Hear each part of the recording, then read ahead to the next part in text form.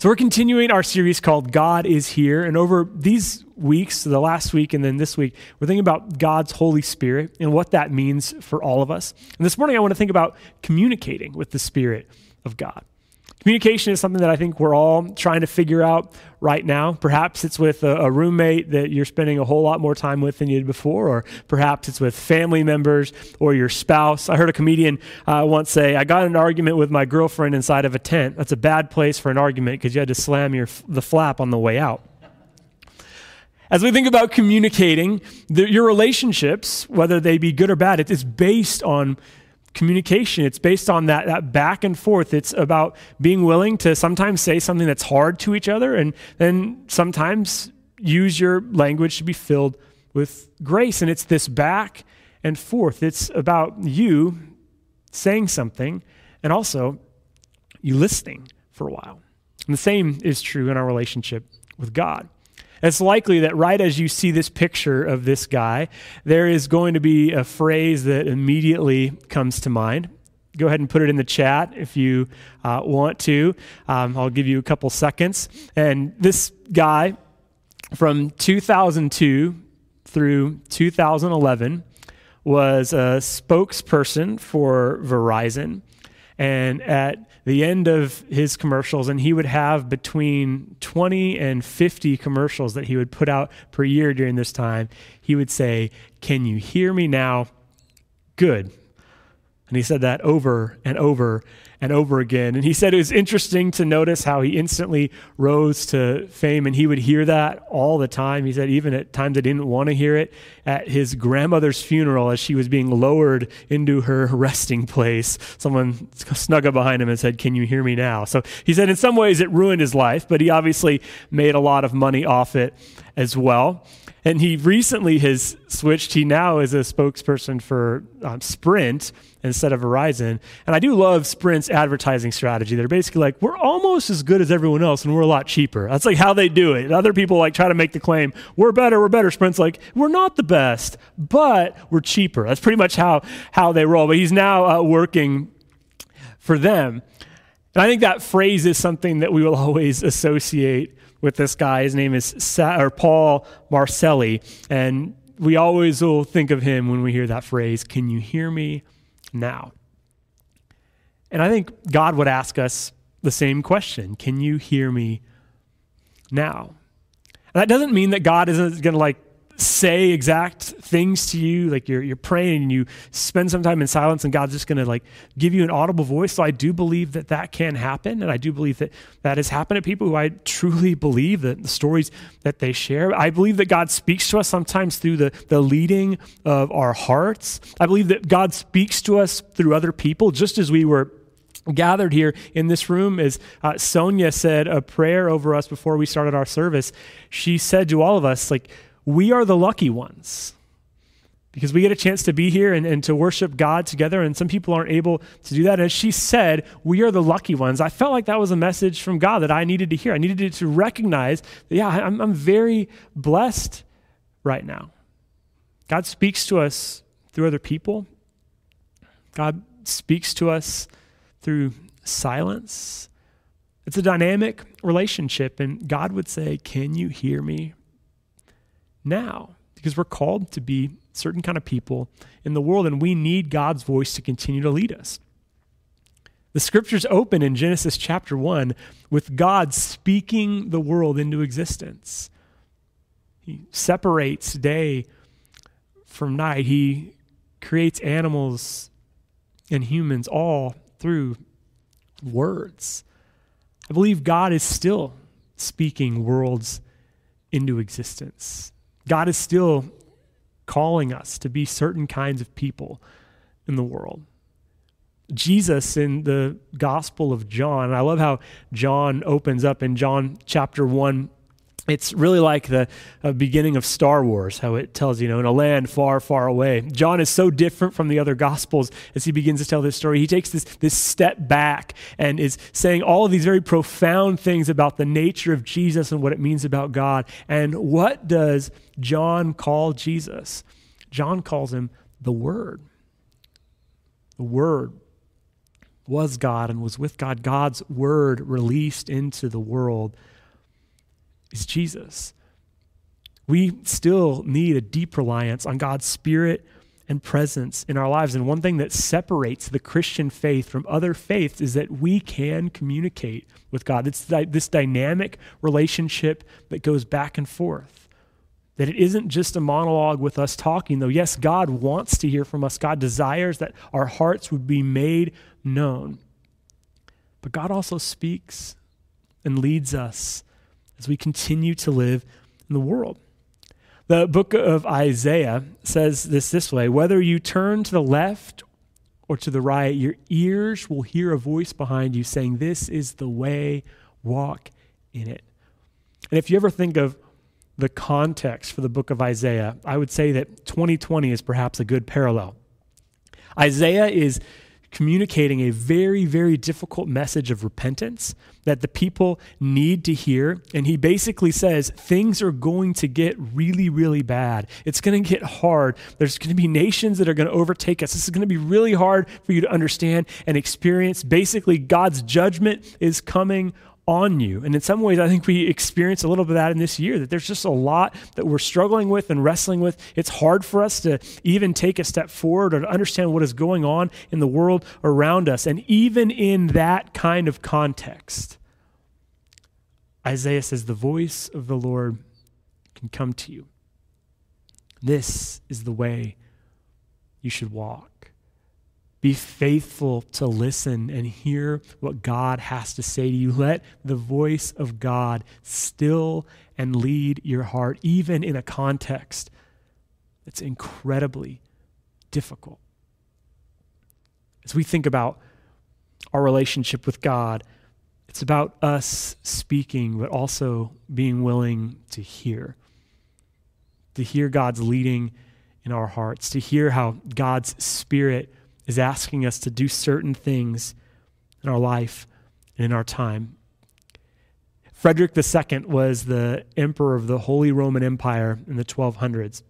He did some pretty bad things as he was in charge. And there was a debate during that time about what was the purest language. So some people thought that it was Greek. Some people thought that it was Latin. So Frederick did a terrible experiment. He had 15 babies that had been born just recently, and he sequestered them away, and the babies were fed and taken care of, but not spoken to.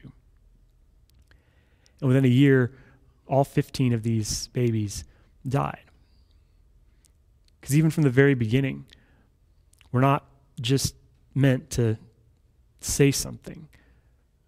We are, in our very DNA, meant to hear things as well. We are called to speak and say important things, but we're also called to hear.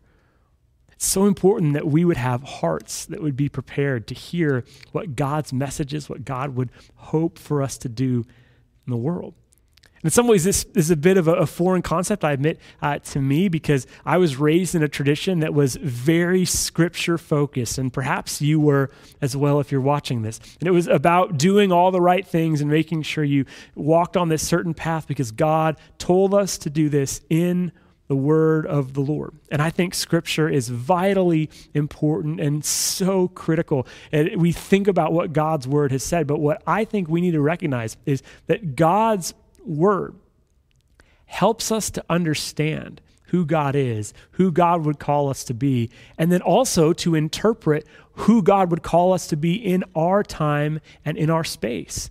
And as we think about God's word and what that means for all of us, we would recognize that it is not God. The Bible is not God. It is a way that we understand who God is. It's a means to an end. It's not the end. In fact, when you think about people who emphasize Scripture a lot and following those rules perfectly, who is someone that comes to mind? Perhaps there's someone current in your time who you think of. The people around the time of Jesus who just knew they had it down because the Bible told them so, those are the people that Jesus had the most problems with. He constantly calls them out. One thing that I think we can maybe recognize that is a message of grace that we need in our hearts is to recognize that it isn't on us to follow Scripture perfectly. And praise God, we can take that shackle off because we are trying our best through the Scriptures to understand God's activity, something that is beyond us. And I know that as you think about this, and again, perhaps you're raised like me with a deep emphasis and love for Scripture. And again, I think that's really important. But the Bible is not God, and we can take a breath and relax about that. Because for most of Christian history, Christians haven't had a Bible. It was only in very recent times that the Bible was translated into the language of the average person.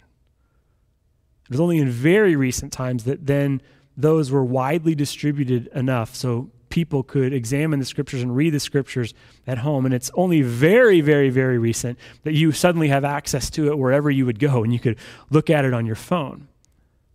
Did you know that just a few hundred years ago, people died because they tried to translate the Bible into the language of the average person?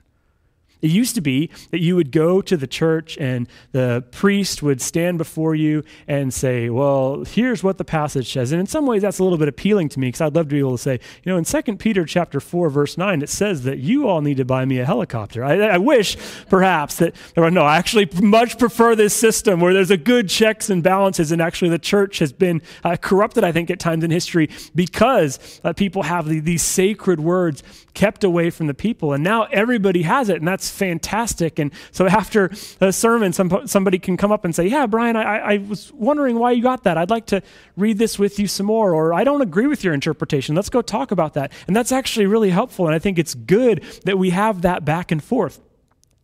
But for most of Christian history, Christians haven't had the Bible, and there's still Christian history.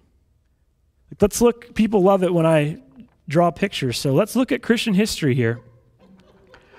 Here's Jesus to around the 1850s. You can argue when the Bible became super widely available. The Protestant Reformation happened and the printing press. But as far as everybody getting total access to the Scriptures, that is really a very, very recent development.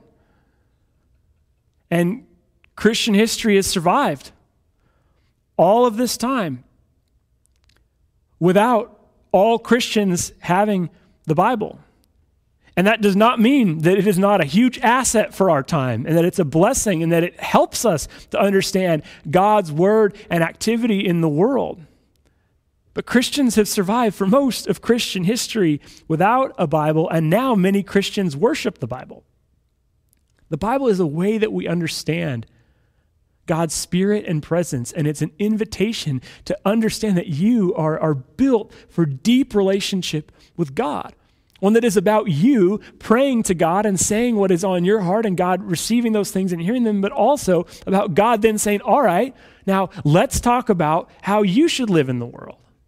And as I talked about last week, if you want to try and understand God's Spirit and presence, why don't you just this week say, all right, there's this relationship that I'm struggling with. God, what would you want me to do in that situation?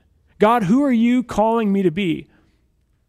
And I think oftentimes we don't do that because we don't really the old Jesus take the wheel.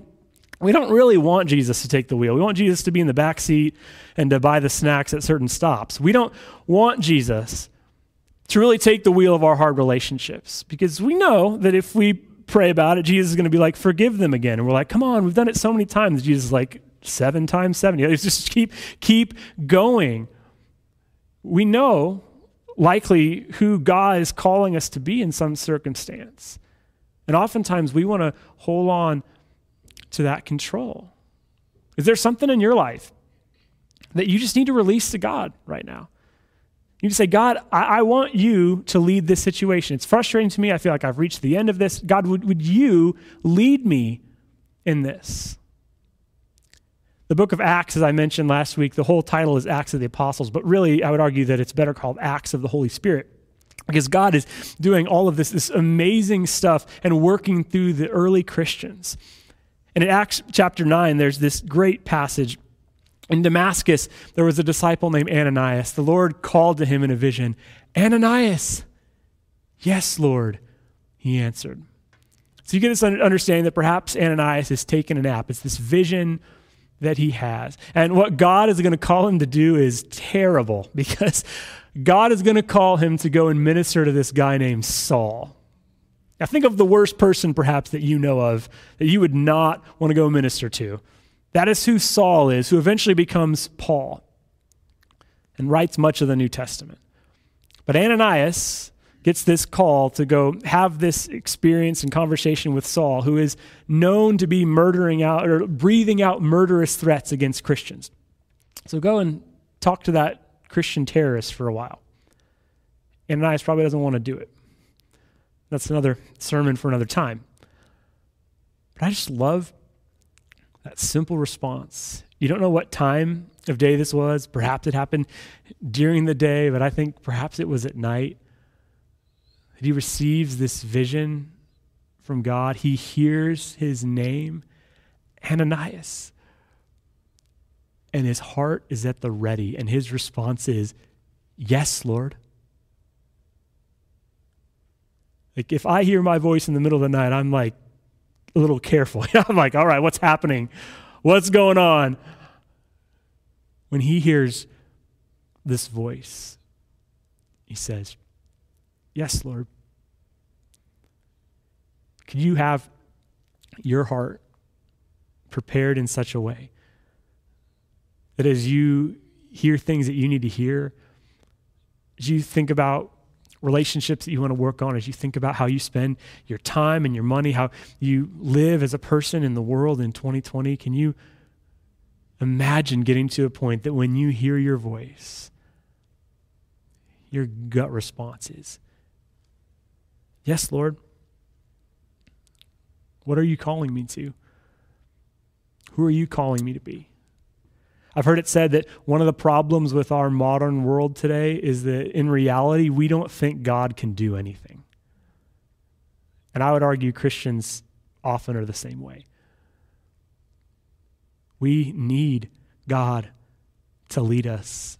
And just as Isaiah says that God's going to continue to whisper in your ear as you move forward, we need during these hard times to hear this. And again, this can sometimes seem like a new idea or concept because, especially in recent Christian history, we've had such a reliance on Scripture. But this has been something that Christians have believed forever. There's great hymns like "He Leadeth Me," which was written in 1880, or "Guide Me, O Thou Great Jehovah," which was written in 1675. Christians have believed this forever, and we need a deeper understanding of it. We need to hear the voice of God and who God is calling us to be, so we don't just practice our faith for an hour once a week. It becomes increasingly who we are. In the Gospel of John in chapter 10, Scripture says this: "The one who enters by the gate is the shepherd of the sheep." This is Jesus speaking. "The gatekeeper opens the gate for him, and the sheep listen to his voice. He calls his own sheep by name and leads them out. When he's brought out all of his own, he goes on ahead of them, and his sheep follow him because they know his voice." Do you know the voice of God? Are you willing to be led by God? And again, I think oftentimes we don't do that because we don't necessarily want to do what God is calling us to do. We want to hold on to our bitterness. We want to hold on to our grudges. We want to hold tightly to the little bit of control that we feel like we have. Would you this week, in some way, say, "God, I'm just going to let this situation be yours. And I'm going to trust that you would lead me." I heard somebody talking about this one time, and they said, what's been amazing about this in their experience. This is somebody who is way more of a Holy Spirit-led person than me. And they said, there's sometimes when I feel like God is calling me to do something and I get it wrong. Like I go and I try to do this, like God lead me to somebody, and sometimes I walk up to somebody and it doesn't really work out, and it's the wrong thing that I did. And it becomes apparent that that was the wrong thing for me to do. But I would rather risk at times following God and being wrong than never following God at all. I'd rather at times make a mistake than to just do nothing at all. Are you doing anything with your life? Just following God's voice and leading? Do you believe that God can still lead you? Do you believe that God can still speak to you? Could you have a heart that as you hear your name in the middle of the night, you have a heart that as you're driving down the street, that you would just say, yes, Lord, as you hear something that you feel led to do. I was visiting a friend of mine, one of my best friends in ministry, Jonathan, who's preached for us before, out at his family's place out in rural Arkansas. It's outside of Little Rock. And next to him, there is a person who is a distributor for Little Debbie. So there's this Little Debbie truck that is right next to my friend Jonathan's place. And this is perhaps the most Arkansas thing ever. But his friend works for Little Debbie, and when the Little Debbies expire, he puts them in this trailer, and anyone in the neighborhood can come have any Little Debbies that they want. And I didn't even know that Little Debbies could expire, but apparently it's not that bad to eat them even a few months after their expiration date.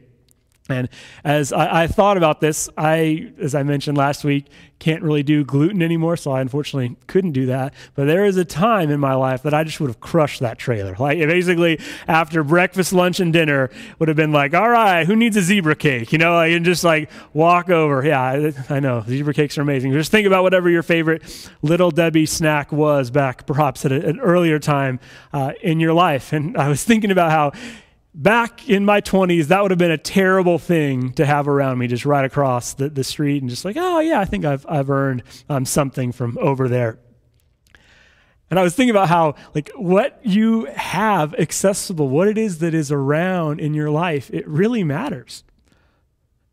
What it is that's just like right at your fingertips, whether it's for nutrition or anything else, those things that are right around you, it matters, and it makes a difference in who it is that you're growing to be. Could you live with such a deep understanding of God's Spirit and presence, the one that I truly believe is taught about in Scripture, that you could live with an infusion of God's Spirit and presence in your life? That's where you turn to. That's where you go to in every moment of every day. I think about the story of the book of Exodus, which is the story of slaves that are released from Egyptian bondage. And it's this story that is unbelievable with all these twists and turns. But something that I think is most fascinating to me is that after these slaves get out of Egypt, as they are wandering in the desert, very soon these people who have experienced this dramatic thing and are walking in this new freedom now, what they start to do is say, it was better for us as slaves back there. It was better for us to eat the potted meat that was in Egypt. And if you're dreaming about Spam, you've got a problem. But it was better for us to be in slavery. At least we had our meals taken care of. This freedom stuff is hard. I think it is. There are so many little ways that I'm slave to different things. Really, I'm allowing in a lot of ways to control me instead of walking in the freedom that God has called me to. There's a pastor named Mike Feliz who says about the book of Exodus, he says this: the easy part was taking Israel out of Egypt. The hard part is taking Egypt out of Israel. And I know that's true in my life. And it's easy for me sometimes to for an hour or for a bit to rely on God's Spirit and presence and to walk in that freedom. What's hard is for that to be the consistent mode that I go back to. The hard part is taking all this other stuff that I live for and live towards out of my heart and my mind and allowing that stuff to be turned over to God. May we understand that we serve a dynamic God, one who still desires relationship with us, one who I believe at times is saying, "Can you hear me now?" Because I didn't just talk to people a long time ago. I'm still leading my people today. That's why Jesus says, as we studied last week, that it's better for me to leave so that you can experience the dynamic presence of the Holy Spirit. Because if you understood just exactly what that meant, it would change your life forever. And you'd have a heart that as you hear your name, as you think about what God is calling you to, that you would just say, "Yes, Lord."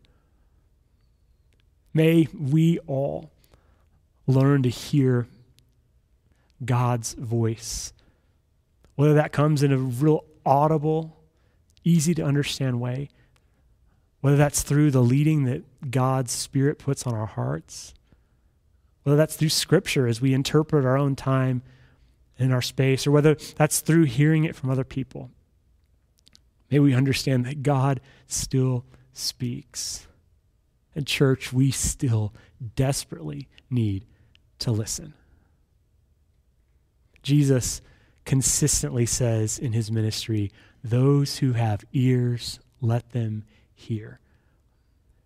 May we hear what God is calling us to and to infuse and fill our lives with that dynamic Spirit and presence.